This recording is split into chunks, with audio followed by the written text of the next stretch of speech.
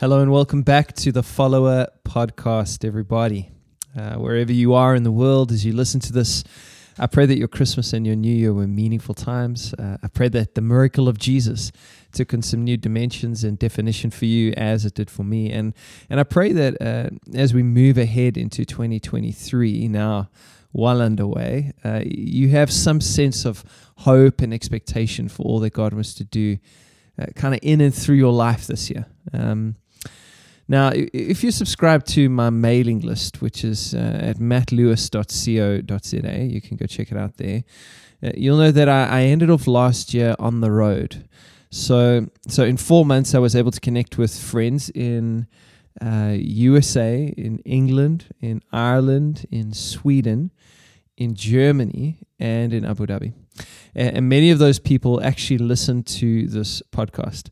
We ate some good food together, we laughed a lot, we prayed, we dreamed about what God might be wanting to do in our lives and in our cities. It was just a really, really good time. So if you're listening to this and that was you, man, just big shout out to you guys. I'm just so grateful for you. And that time that we spent together was a really, really good time. Now, one of the things that we dreamed about when we were meeting and different people having these conversations was the possibility of having follower communities start to gather in different cities and homes around the world. And the kind of common intention of these communities would be that they become places of learning and practice in the way of Jesus. This is something we've actually been experimenting with slowly in the background for the last while. And a few people, as many as 30 people, have been gathering online weekly, talking, dreaming, learning about what spaces like this might look like. Now, we're still very much in the middle of that experimentation, but we do have a sense that it's good to make room at these tables for people maybe like you. So if as you're listening to this and you haven't been part of tables or you don't even really know what I'm talking about, if you sense in yourself a kind of deepening hunger for God, what I've come to call the ache.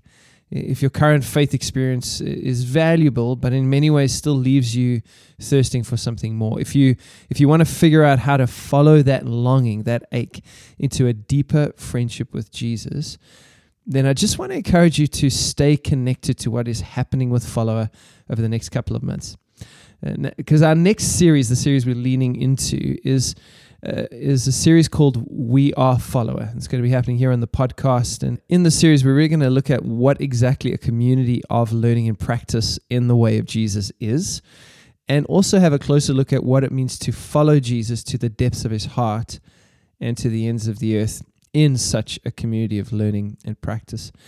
So you'll not only hear from me in this series, but from other members of the Follower community, people who've been meeting online and friends of the community for a while, and also thought leaders and practitioners who will invite to speak into key areas of these ideas along the way. It's going to be an adventure, and what I'm hoping for is that it's going to help you, whether you find yourself at a table or not, but it's going to help you in your following of Jesus, as always. That's the goal. But that for some of you, it'll actually be an encouragement and a pathway for you to find your place around one of these tables in a city near you, in a place where you can journey with others from different expressions of the Christian faith, different backgrounds, different socioeconomic brackets even, different ethnic backgrounds, different cultural backgrounds, into deeper friendship with Jesus. So stay connected. You can follow us on Instagram and Facebook by searching We Are Follower, and make sure to listen to new episodes of the podcast in the next while, where I'll be keeping you up to date on things as they develop. So that's what's coming up, but that's not this episode. Instead of jumping straight into the We Are Follower series, I thought it'd be good to open up the year with one of the last conversations I had in 2022 with Christine Westhoff. Now, if that name sounds familiar, it's because her husband Craig closed off the podcast for us last year with a 2-part conversation. And man, I would highly recommend that conversation to you if you haven't listened to it already. In this conversation that you're about to hear, Chris and I talk about all things prophetic, which is really why I wanted to share it now, because there's something disruptive about the things she shares and the way she shares them.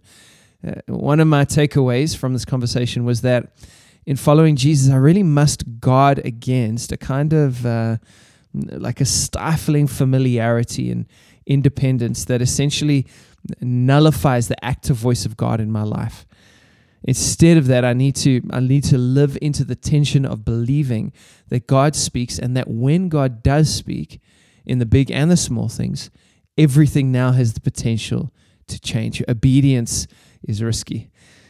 So as you head into 2023, I wanted to share this with you because it's good that you have plans and goals, but I hope that those plans and goals aren't set in stone. That's not an appropriate posture for followers of Jesus. I hope that your heart is always postured in such a way that when God speaks, and God does speak, you are ready to move in obedience. And so, without any further ado, here is Chris Westhoff with an excellent conversation on the prophetic. No matter what tradition you're in, we all agree that he is involved with humanity, like at the base level. Whether you're Catholic or Baptist or Methodist or Presbyterian, we know at the depth of our being that God is involved with humanity. And he is not just involved with humanity, he has an idea. This is all going somewhere. We use terms like the prophetic to describe how he crashes in, like he did with Ananias when he sent him to go visit Saul, to pray for his blind eyes to be open and commission the most influential man in human history besides Jesus. We believe in these things and we know them to be true. And so it just matters.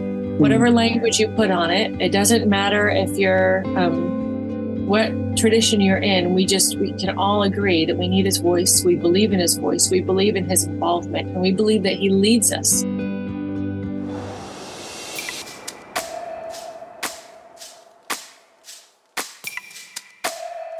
Welcome to the Follower Podcast, a place for conversations about following Jesus to the depths of his heart and the ends of the earth. My name is Matthew Lewis, and I am so glad that you are here.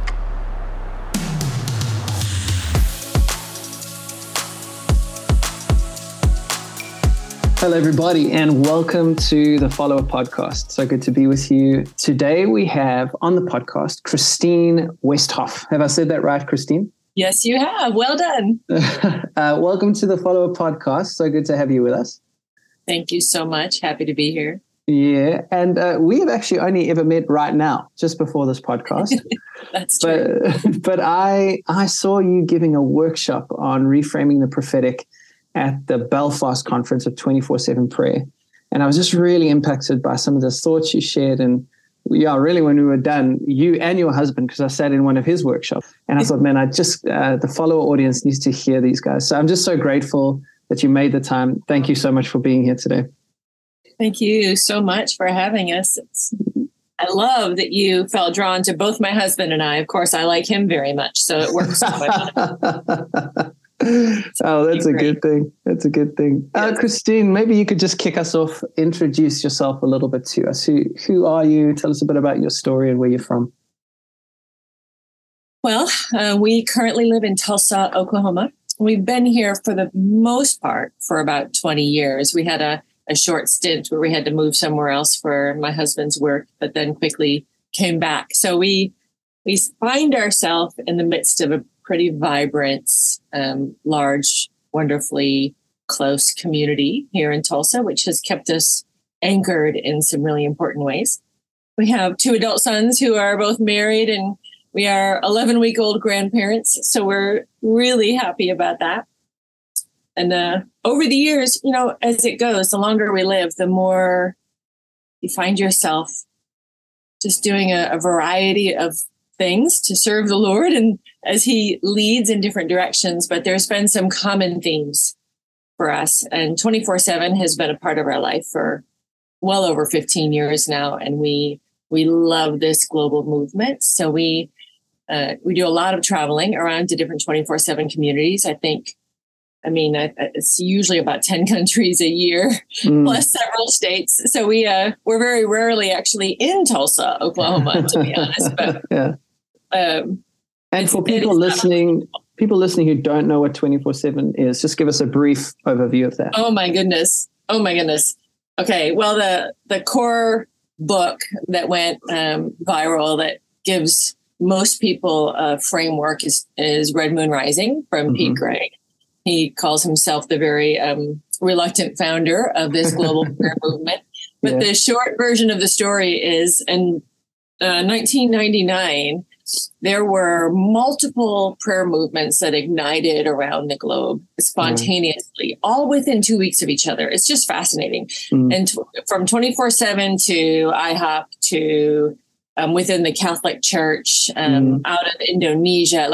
I think Pete actually did the work to map all of the different prayer movements, and it almost covered the entire globe just weeks before, the clock struck 2000. So it's fascinating to me. But 24/7 came out of England and the south coast of England, and it was this. I would say it's kind of a grungy grassroots, reaching the margins, giving birth to organic communities that are dedicated towards prayer and serving the poor and monastic rhythms, but also very charismatic. There's all different forms and functions, and I would call them food groups or traditions, if you could put it more traditionally, that are connected with 24/7. But it's throughout many countries around the world, there are varying expressions of 24/7. It's very ecumenical, and that doesn't do it justice. But there's my attempt to try to explain it. I think you've done so well. I was like we just said, I was recently in Belfast with you two guys at your global gathering, or at least your European gathering, because there was one in America as well now, which I think was the first. Is that right? No, it wasn't the first, actually. We've had several in the U.S., but it was the gathering in Belfast was a global gathering. And then we snuck in a national gathering right beforehand. Yeah. Right. And it is exactly that, very grungy, very almost hard to nail down. You're not exactly sure what it is or isn't, which I loved. I really loved about that. There was a kind of freedom to it and a vibrancy to it. And so, if you don't know about 24/7 prayer, I would highly recommend just go check them out. They're doing wonderful things. And so much of your ministry is within that world. It is very much. They've given us a place to work together, to be anchored together with people who have a global vision and mission and influence. And I've just fell in love with this movement. So it's been our home, our family for a very long time. Beautiful. And that it pulls us all over the world. So we do a lot of work with the underground church in the Middle East. And we were doing that before we were connected with 24/7, but 24/7 gobbled that up along with us. And all over. I could talk about it for days because everybody, when you talk about a grassroots movement that the Lord did himself, like we spent our life trying to keep up with what he's doing, trying to uncover and find what he's doing, which I prefer than us trying to drag God into things, Right. Which we can find ourselves doing still, I'm sure. But I would say 24/7 mostly is us trying to catch up with what he is doing in the world. And it's just a thrill. Beautiful. It's an absolute thrill. Yeah. Beautiful. And you said you grew up Catholic and now kind of more charismatic. And tell us a little bit about that journey. That's interesting. I love the Catholic Church. I really do. I would still happily be Catholic. Of course, there's theological, I wouldn't agree with everything theologically, but I don't agree with everything theologically in any tradition, of course. And I don't even know if I'm right on most days. So I hold, I love theology, and I also hold it loosely, but that's not what you're asking. Anyway, but my Catholic upbringing was really rich. Yeah. I have a few aunts that are nuns that live a life of prayer that influenced me greatly. My mom is a contemplative, deep-hearted Catholic, and so she really showed us Jesus in a beautiful way. But yet my journey included, quite a season of intense rebellion, and then rediscovering the Lord in the charismatic renewal that was taking place in the early and mid 90s. And so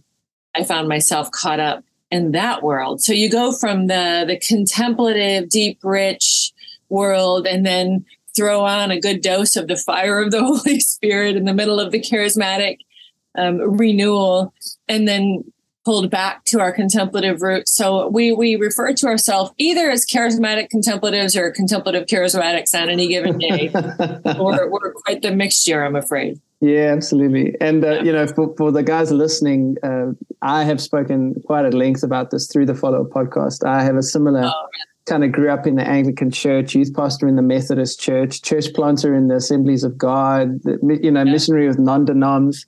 And so I completely get it. And I just think there's so much room at the table of Jesus. And absolutely. Richard Foster writes that book where he celebrates all the different streams within the life of the church. And I think there is something redemptive and beautiful in every part of the family, I think we need each other desperately. I mean, the charismatic movement without the contemplative feels like it doesn't have the depth and the anchor that it needs. And the same with the contemplative, that the fire of the whole charismatic world brings something different to the contemplative, and all the different traditions. I feel like we all at best have a piece of what God wants to do in the earth. And we just need each other desperately. And interesting how, in some sense, both the charismatic and the contemplative are mystic at their heart. They are. They share that idea that we're dealing with something else beyond here. They're about encounter and experience, Yeah, absolutely. Thank God for that. Yes. Thank God for the mystic. Totally.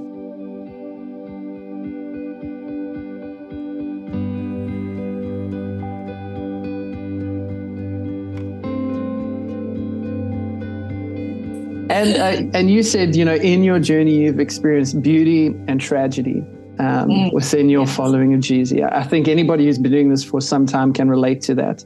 I wondered if you could give us maybe an example of both, a time of real beauty in your time with Jesus and a time of tragedy. And what did you learn out of those things? Oh, my goodness. Since I was mentioning the charismatic renewal, the Toronto outpouring and the Kansas City prophets and all of that, there was the beauty in there. It's just the tangible power and presence of God made him, brought my faith at that point in time in the mid-90s. I was, a young mom, 30-something. It was just, I struggle for words because it did wake up the tangible reality of God in our midst. And I believed that before I knew it. So even as I say that, I'm like, but it was more than that. Like he was like a person standing right there that would demonstrate his power. Like it was I had a good dose of the fear of God from the Catholic Church, but then to be in rooms where I would be in the middle of a prayer movement, in the middle of worship, and would turn around because I heard the Lord say, pray for the person behind you. And so I'd flip around and just say 2 words to the person behind me. And they had their eyes closed, had no idea, but they were picked up off the ground and thrown. And the moments like that were plentiful.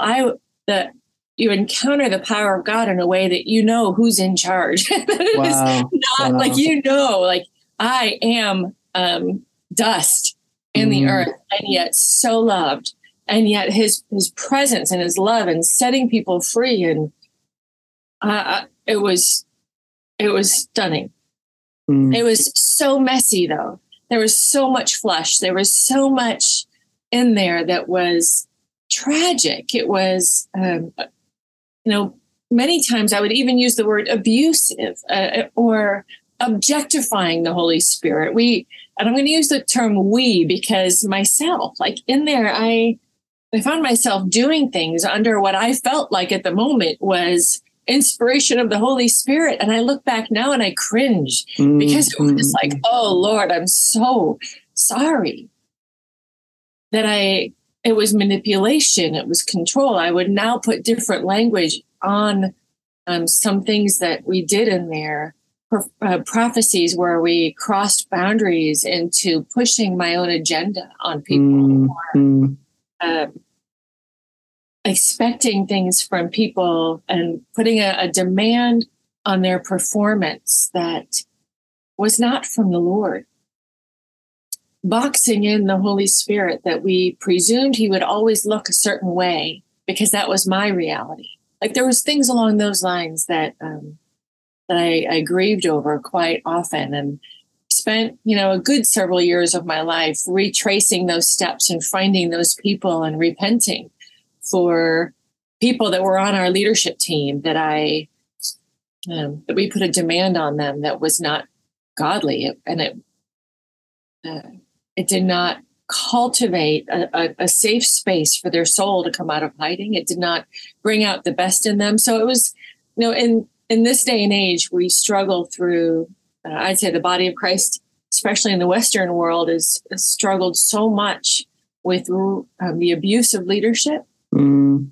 And we've grieved over looking back, especially in those years, on that I can't really point the finger because we failed in some of the same ways, and had to learn the hard way. And the beauty of our humanity, the embodiment of the grace of God in our life, the value of freedom.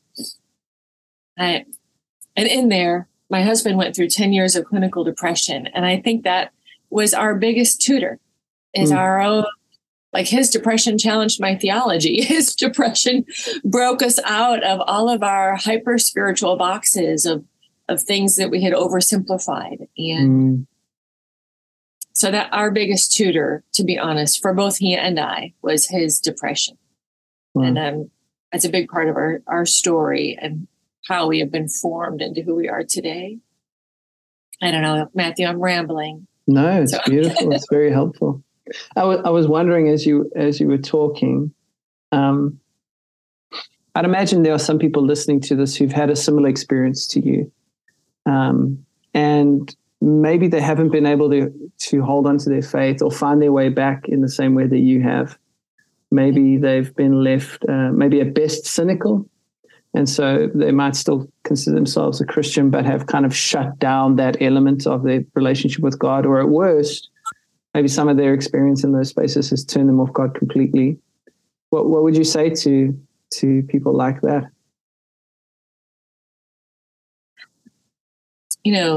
We toss around the word deconstruction quite a lot. And sometimes it's a good word and sometimes it's not. But I think that the idea of a crisis of faith is a necessary part of our journey for all of us. And these moments of crisis is usually a mixed bag. Every moment of crisis in regards to our faith, whether it be depression or spiritual abuse or poor leadership or whatever it might be. These moments are always every single time, if I could be so bold, I believe is mixed between my own failure. We've got to look at ourselves. I mean, in any crisis, we can't count ourselves as purely a victim without seeing that I had my own choices in there. I had my own failures. And I think that's the painful part. So if we're in a victim mindset, that would be number one. I'd say, please check your own heart for a victim mindset, because we have choices and we partake in most situations. Not always. I mean, there are times that we are a victim of something, but we don't remain a victim. We still have choices on how we're going to walk that out.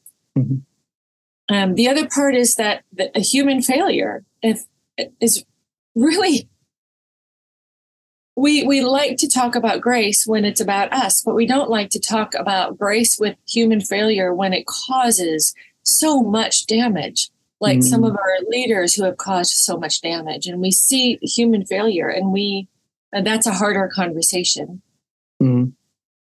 Like and then the last bit would be God. I mean, he throws us into crisis with himself, with the mystery of who he is.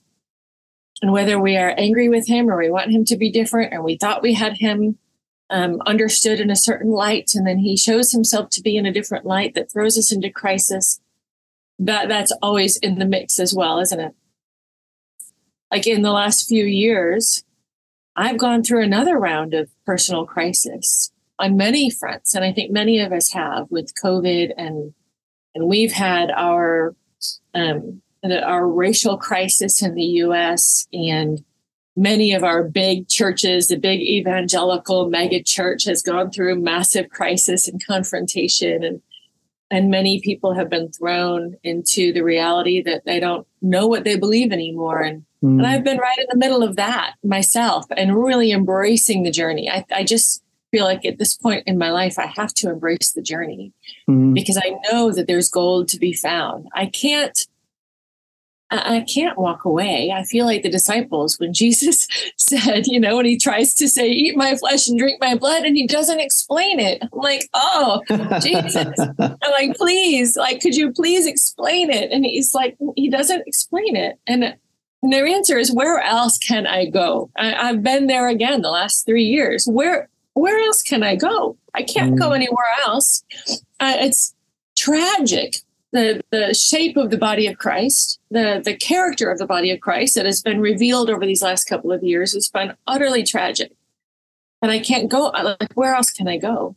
And so I have to embrace it. I have to embrace the crisis and see what he wants to form in me. I've been so angry at the church. I've been, I separate myself from that, as you noticed. I'm like, I'm angry at the church at large when I'm a part of the church at large. But it's the reality. That's how I feel. That's how I have felt. Yeah. And then the reality that God knew all along of all of these failures. He's known of all of our brokenness. I've been mad at God that he would trust us weak, frail human beings with so much power, with so much influence in the world to represent him in the world. And we mess it up all the time. And why would he do that? Why would he ask us? Why would he give us that amount of power to represent him in the world, to be his body in the world? It's baffling to me. So in the same moment that it's baffling, and then I question, whether it was a good idea or not, which I can't even say without laughing because, he's God. Like, Lord, are you sure? But at the same moment, I'm undone that he would put his spirit inside of us broken, frail humans and then trust us to do and to be his hands and feet in the world, to speak his words in the world, so it both wrecks me with his grace, but it also scares me, and we messed it up so badly. So anyway, I'm rambling once again, but that should throw us into crisis on a regular basis, shouldn't it? Yeah.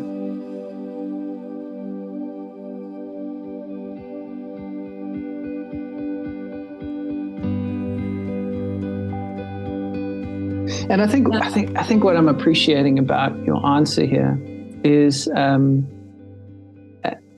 sometimes the way we frame sharing a testimony or our story of faith, it's very siloed. So it's like I had this time, and then I had this time, and then I had victory over here, and now I'm walking.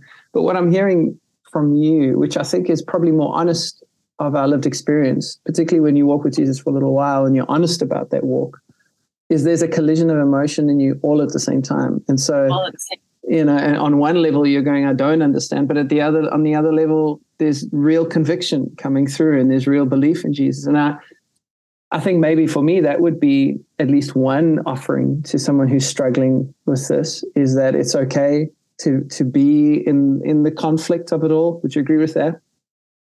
Oh, absolutely. It's beyond okay. I think it's mandatory. I think it's necessary. I think if we try to silo it, that's where we get in trouble. We silo to try to make things more manageable. And I think it's probably impossible for us to not try to silo things. But the embrace of the whole is, I think, where things go deeper and more honest and more humble and more real in the depth of our faith. because everything is messed up and beautiful and glorious and dreadful. Like that is the reality. And if we deny that, then the crisis will circle around again and again and again. So there's a reality in that it's both beautiful and really hard. Right. I think it's supposed to be. And so the encouragement, I think, to people and to myself and to us trying to follow Jesus in this broken world is sometimes I've found that my disillusionment with God is seldom actually to do with God's self, and more about the boxes or frames that I've placed around that God. And if I'll allow myself to acknowledge that my perceptions of God are always flawed, at best always limited, then when those perceptions get shaken or broken, that is hard and difficult, but I'm able to see that as an invitation to deeper entry. It's not necessarily the end of a thing now, because I've already kind of sat in the position of I am convicted to the degree that I can be, but I also am aware that I'm seeing dimly but in a mirror. Thoughts around that idea?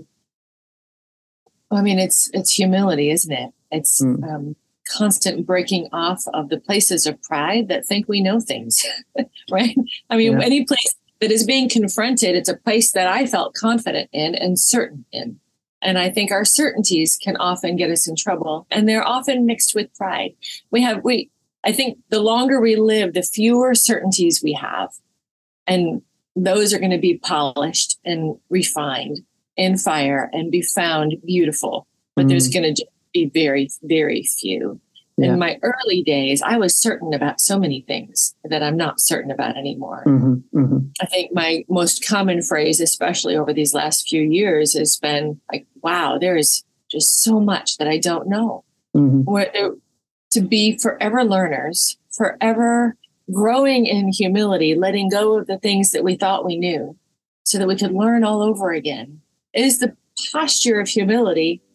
And I think when we grasp to try to figure things out, to understand, to feel insecure because what I thought I knew, I don't know anymore, to feel challenged and move to a fight, it's so wrapped up in pride and arrogance and overconfidence. And I think if we'll accept the invitation to an ever deepening, growing, childlike humility, it's the only way that we can survive every crisis as it increases, knowing that on the other side, our certainties will be less, but our love will be greater, is the hope. Love that our certainties will be less and our love will be greater.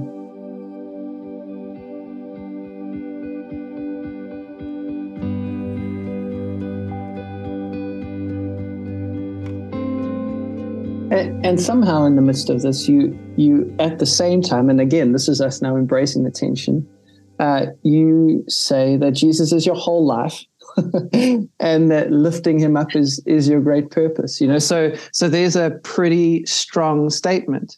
So tell us about that. Like in the midst of this, that still exists. And what does that look like for you? Well, right now, I don't know if you're intending to go here, but I would lead that in towards the prophetic conversation, because it has a very specific look for me right now. Is it okay if I go there? Yes, absolutely. So within the charismatic world, I've been in the prophetic ministry for about 30 years. And I've had to, and personality wise, I'm a peacekeeper. I'm a people pleaser.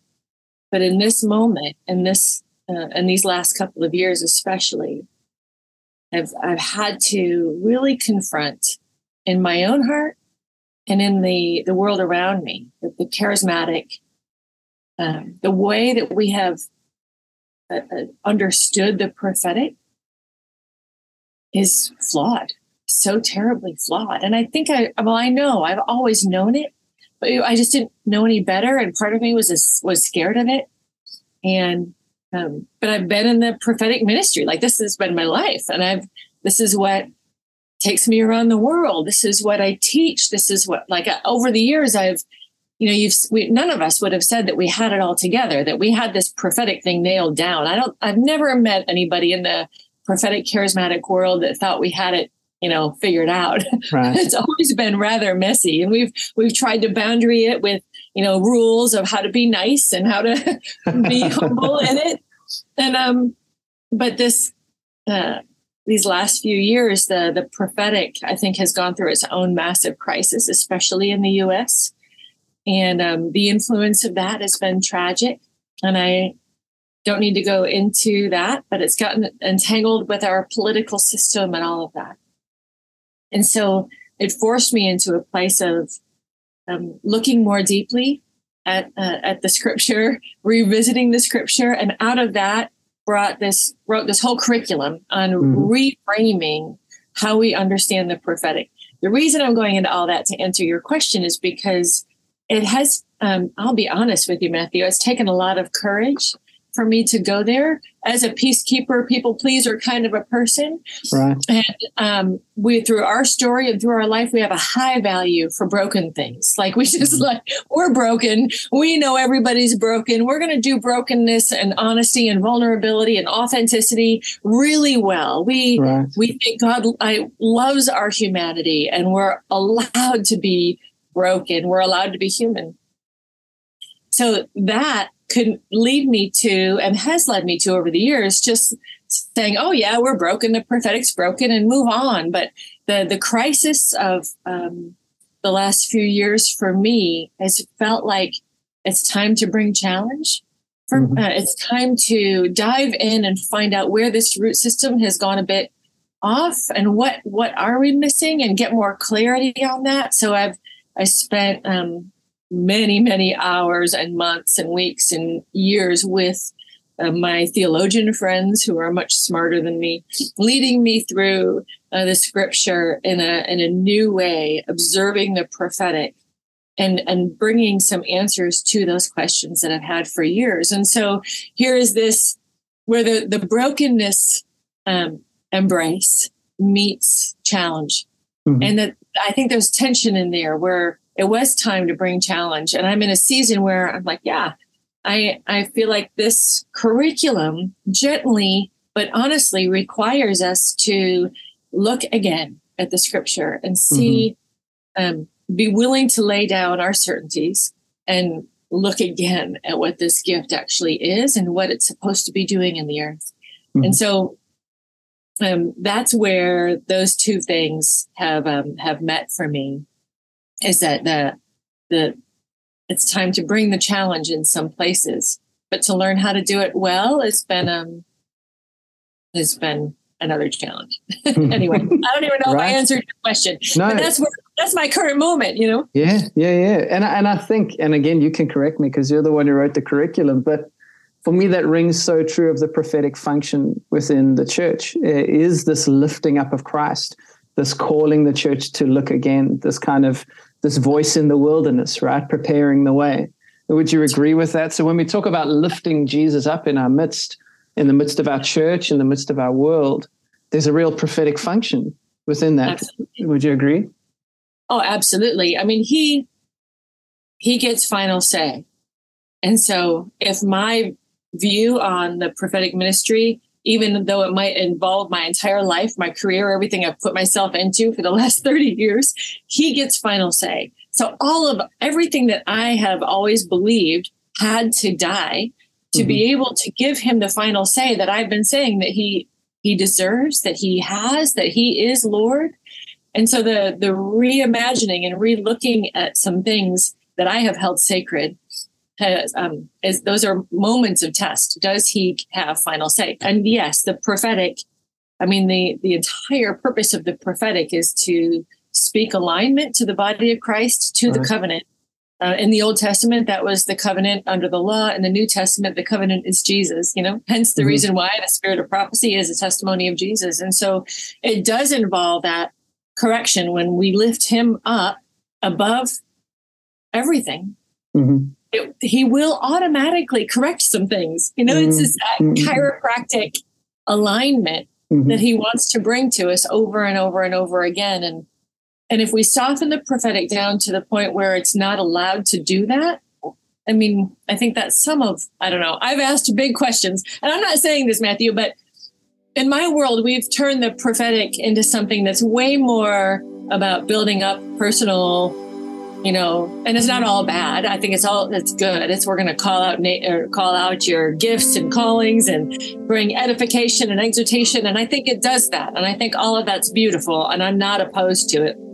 But if we minimize it to just that, then we have lost that, the alignment, the word of the prophetic for the body of Christ at large, where the Lord is aligning us, realigning us to his voice. I think there's so much of that happening today. And I wonder if we hadn't tried to soften him up, if the church would be in a healthier place. I don't know. Wow.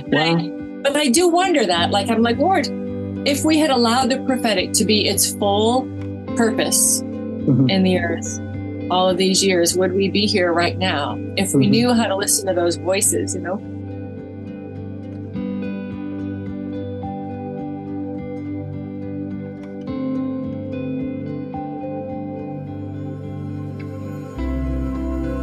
Do you think, as I'm listening to you speak, do you think the prophetic, in terms of what you're describing, could have been one more casualty of a kind of commodified faith, a Christianity that's built for the individual, for personal, and what do you think about that? And the reason I say that is because I can see, even if we talk about formational spirituality, I love Mulholland's definition is that this is for the sake of others.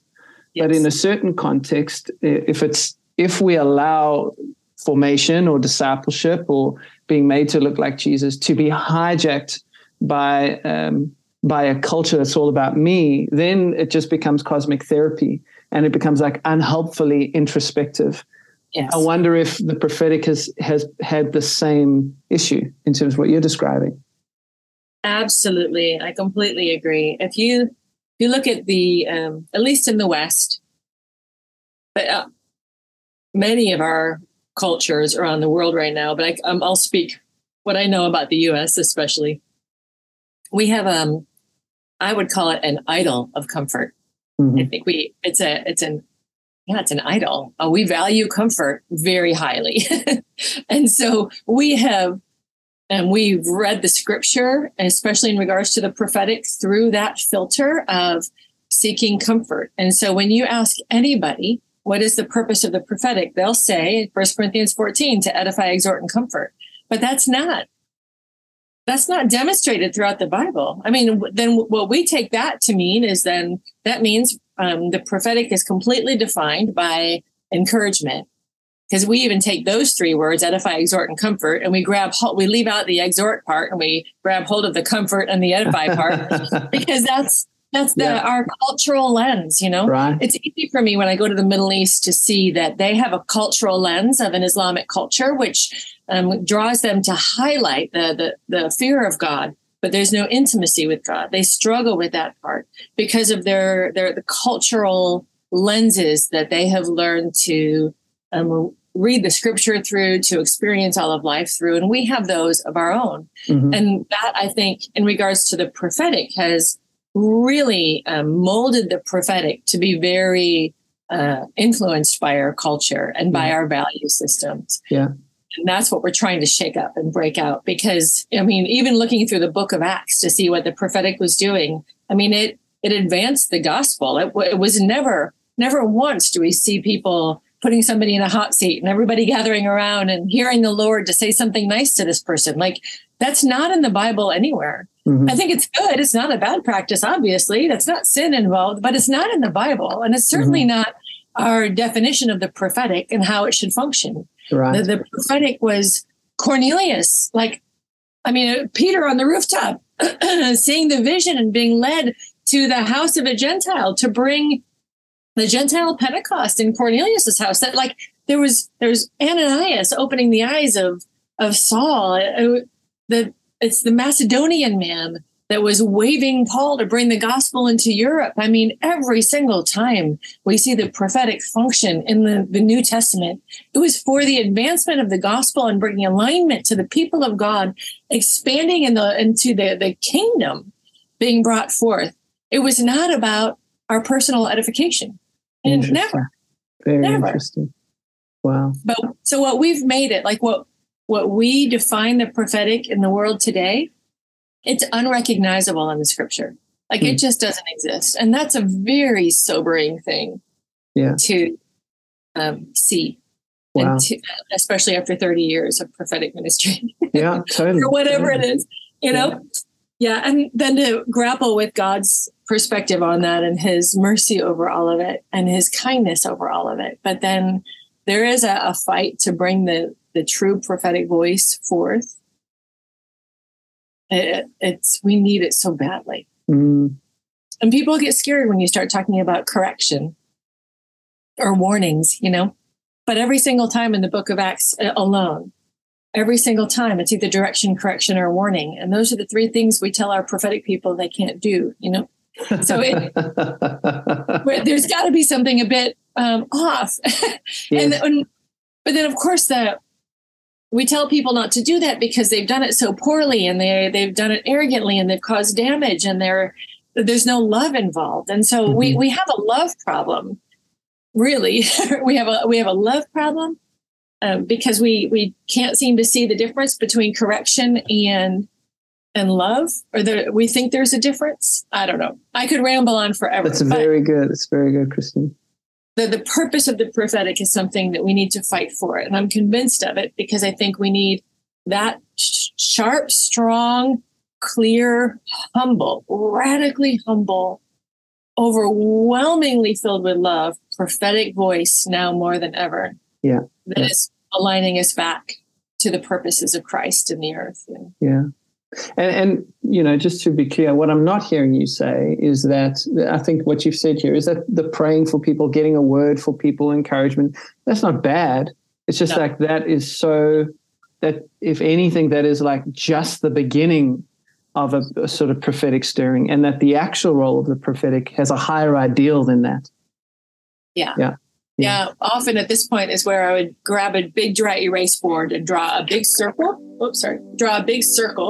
And say, if this is the prophetic in the Bible, I think the way that we have defined the prophetic or the way that we function in the prophetic has a little dot right towards the edge. Wow, right. Totally fine. And I think sometimes it's a label problem. I think we should absolutely be praying for people and seeking to hear God's voice, because his words are just better than ours anyway. He loves better than us. We want the Holy Spirit to be free to love people and encourage them through us.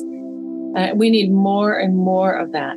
I'm just not sure that we should allow that to utterly define the prophetic. Right. The prophetic is much more expansive than that. It's much more purposeful than that. It has a purpose in the earth that we are not often seeing right now, because we have allowed this small expression that is beautiful, but we've allowed that to utterly define the prophetic. And that's the box I'm trying to make us out of. Brilliant.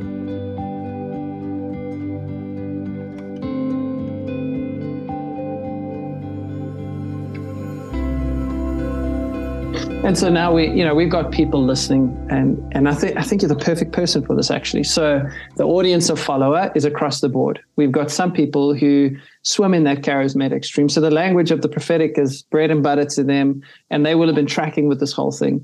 But then there's other people for whom this is just, they don't hear this on a regular basis. They read their Bible, they do their thing. And if I'm someone who goes, that's very interesting, but I'm not a prophet. I haven't put myself in that category. I don't relate to that. Why is this still important across the board for every follower of Jesus? Why does this matter? I love that question.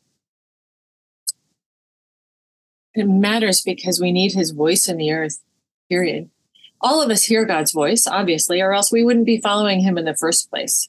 So whether or not you believe that you hear God's voice, you do, because you couldn't be a Jesus follower without knowing his voice.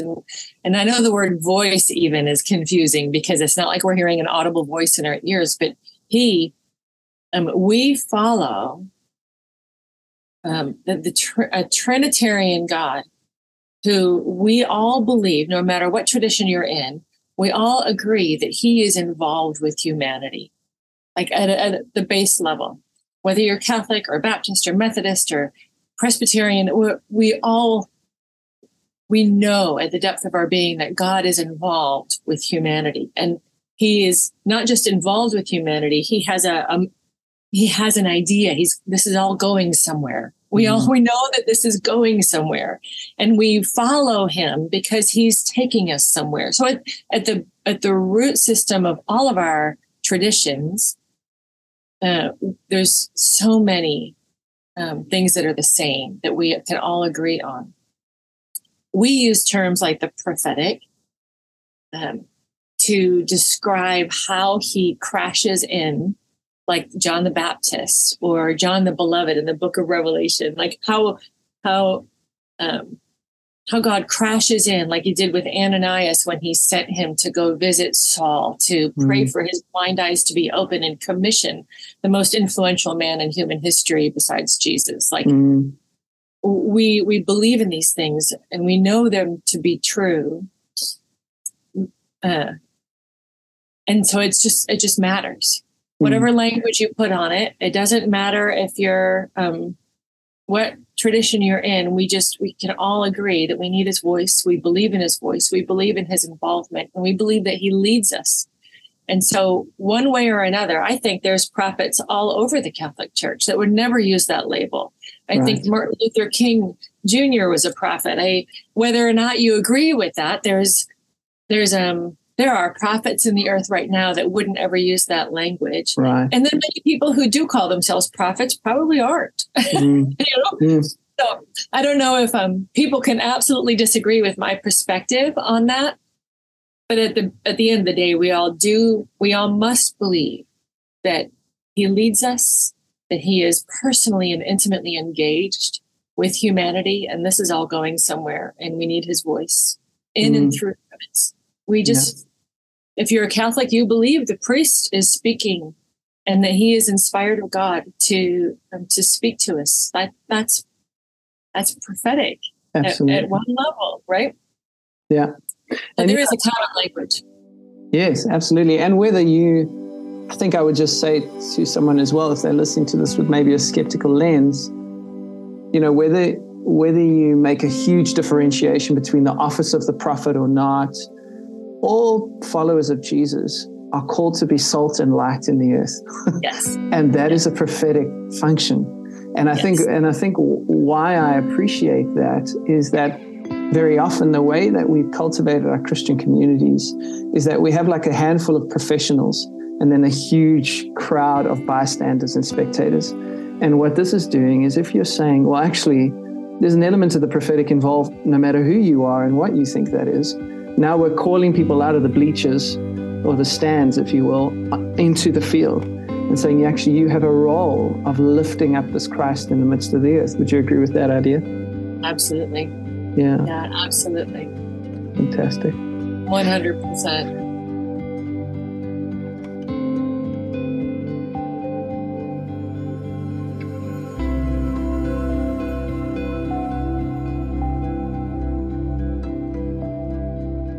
Christine, thank you so much for your time. Oh, thank you, Matthew. I wonder if, as we close, is there anything that's burning on your heart that you feel you just want to say? Imagine this group of people listening to you, different parts of the world now. Is there any thought that's kind of lingering in you where you would just want to leave people with something as we close? No, I think we're in a very crucial moment with the global church, if I could be so bold. On the backside, if you want to use that language of a pandemic, the whole world, we are in an emotional, mental, spiritual health crisis. We're in a new world. Like, we are different people than we were 3 years ago. The church is a different entity, if you will, than it was 3 years ago. We are all grappling with the change. we have been somehow formed and transformed for the good or the bad. And I'm not saying that God brought the pandemic, so please hear me. That's not what I'm saying. I'm not making a theological statement on that. But I do feel like there are many things that he is inviting us and pulling us into, laying down what we thought we knew and giving birth to change, helping us to see things differently than we did 3 years ago.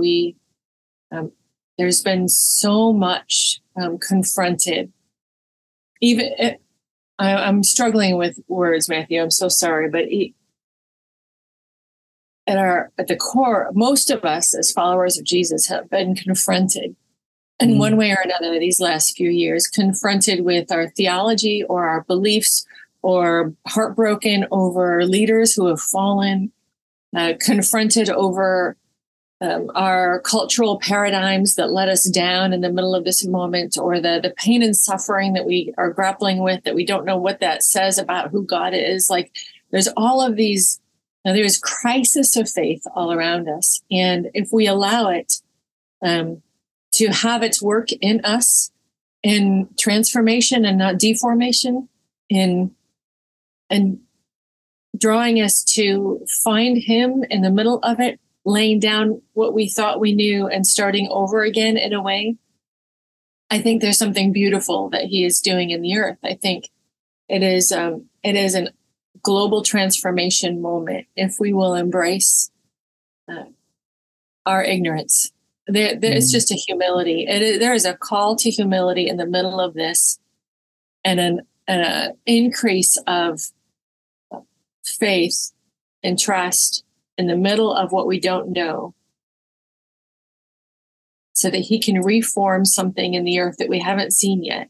Like we can almost taste what he wants to do, but not, we don't want to put our hands on our fingerprints all over things that we have no idea what he's trying to form and do. And we can try too hard to try to build something to come up with an answer to the new world on the other side of a pandemic. But it's, my words are so often lately about let's not rebuild what was just torn down. Please, let's not run forward thinking that we have any idea what needs to happen now. We are in a wait and cling moment, letting go of our arrogances that we didn't even know were arrogances. We cling like children to the feet of Christ and go into what feels like a new world, what feels like a new land. It's almost like in my work in the Middle East, in the work in Lebanon, they're in post-war culture. In Syria, they're in post-war culture. It almost feels that. It's almost like we are broken and fragile, and the rebuilding will begin. But we have no idea what that's supposed to look like. I know that all sounded so cryptic, but it's so hard to put words to. It's exciting, but there's the call for humility and holiness is so high right now. It's so high. So I don't know if any of that made it. You know what stands out to me as you say that? There's that psalm. It says, "I've quietened my soul like a weaned child." Yeah. I'm not preoccupying myself with things too grand for me, things too lofty. Right. I think sometimes in the wake of chaos, we can want to force order. Yeah. That can be our knee-jerk reaction. But I think your invitation is to try and resist that in favor of deep dependence and waiting on the Lord. Exactly right. That's exactly right. You said it much better than I could. Christine, if people want to find this prophetic stuff, reframingtheprophetic.com. That's where they can go, yes? That's where they can go. That's the curriculum. We've got the book coming out next year. We've got a discernment course that we're working on and putting up soon. Wonderful. So if everything that Christine's been sharing has just been blowing up inside of you, if it's stirring in your soul, if you're going, man, I love this idea of the prophetic and I actually want to explore this some more, then go and have a look at reframingtheprophetic.com. I had a little taste of it in Christine's workshop, and I just want to tell you guys it's incredible, and that's why she's here on the podcast. So go have a look at that stuff if this is stirring inside of you, and I hope that it's a good gift to you. Christine, thank you so much for your time on the Follower podcast. Thank you so much for having me. And everybody else, we'll see you on the next episode.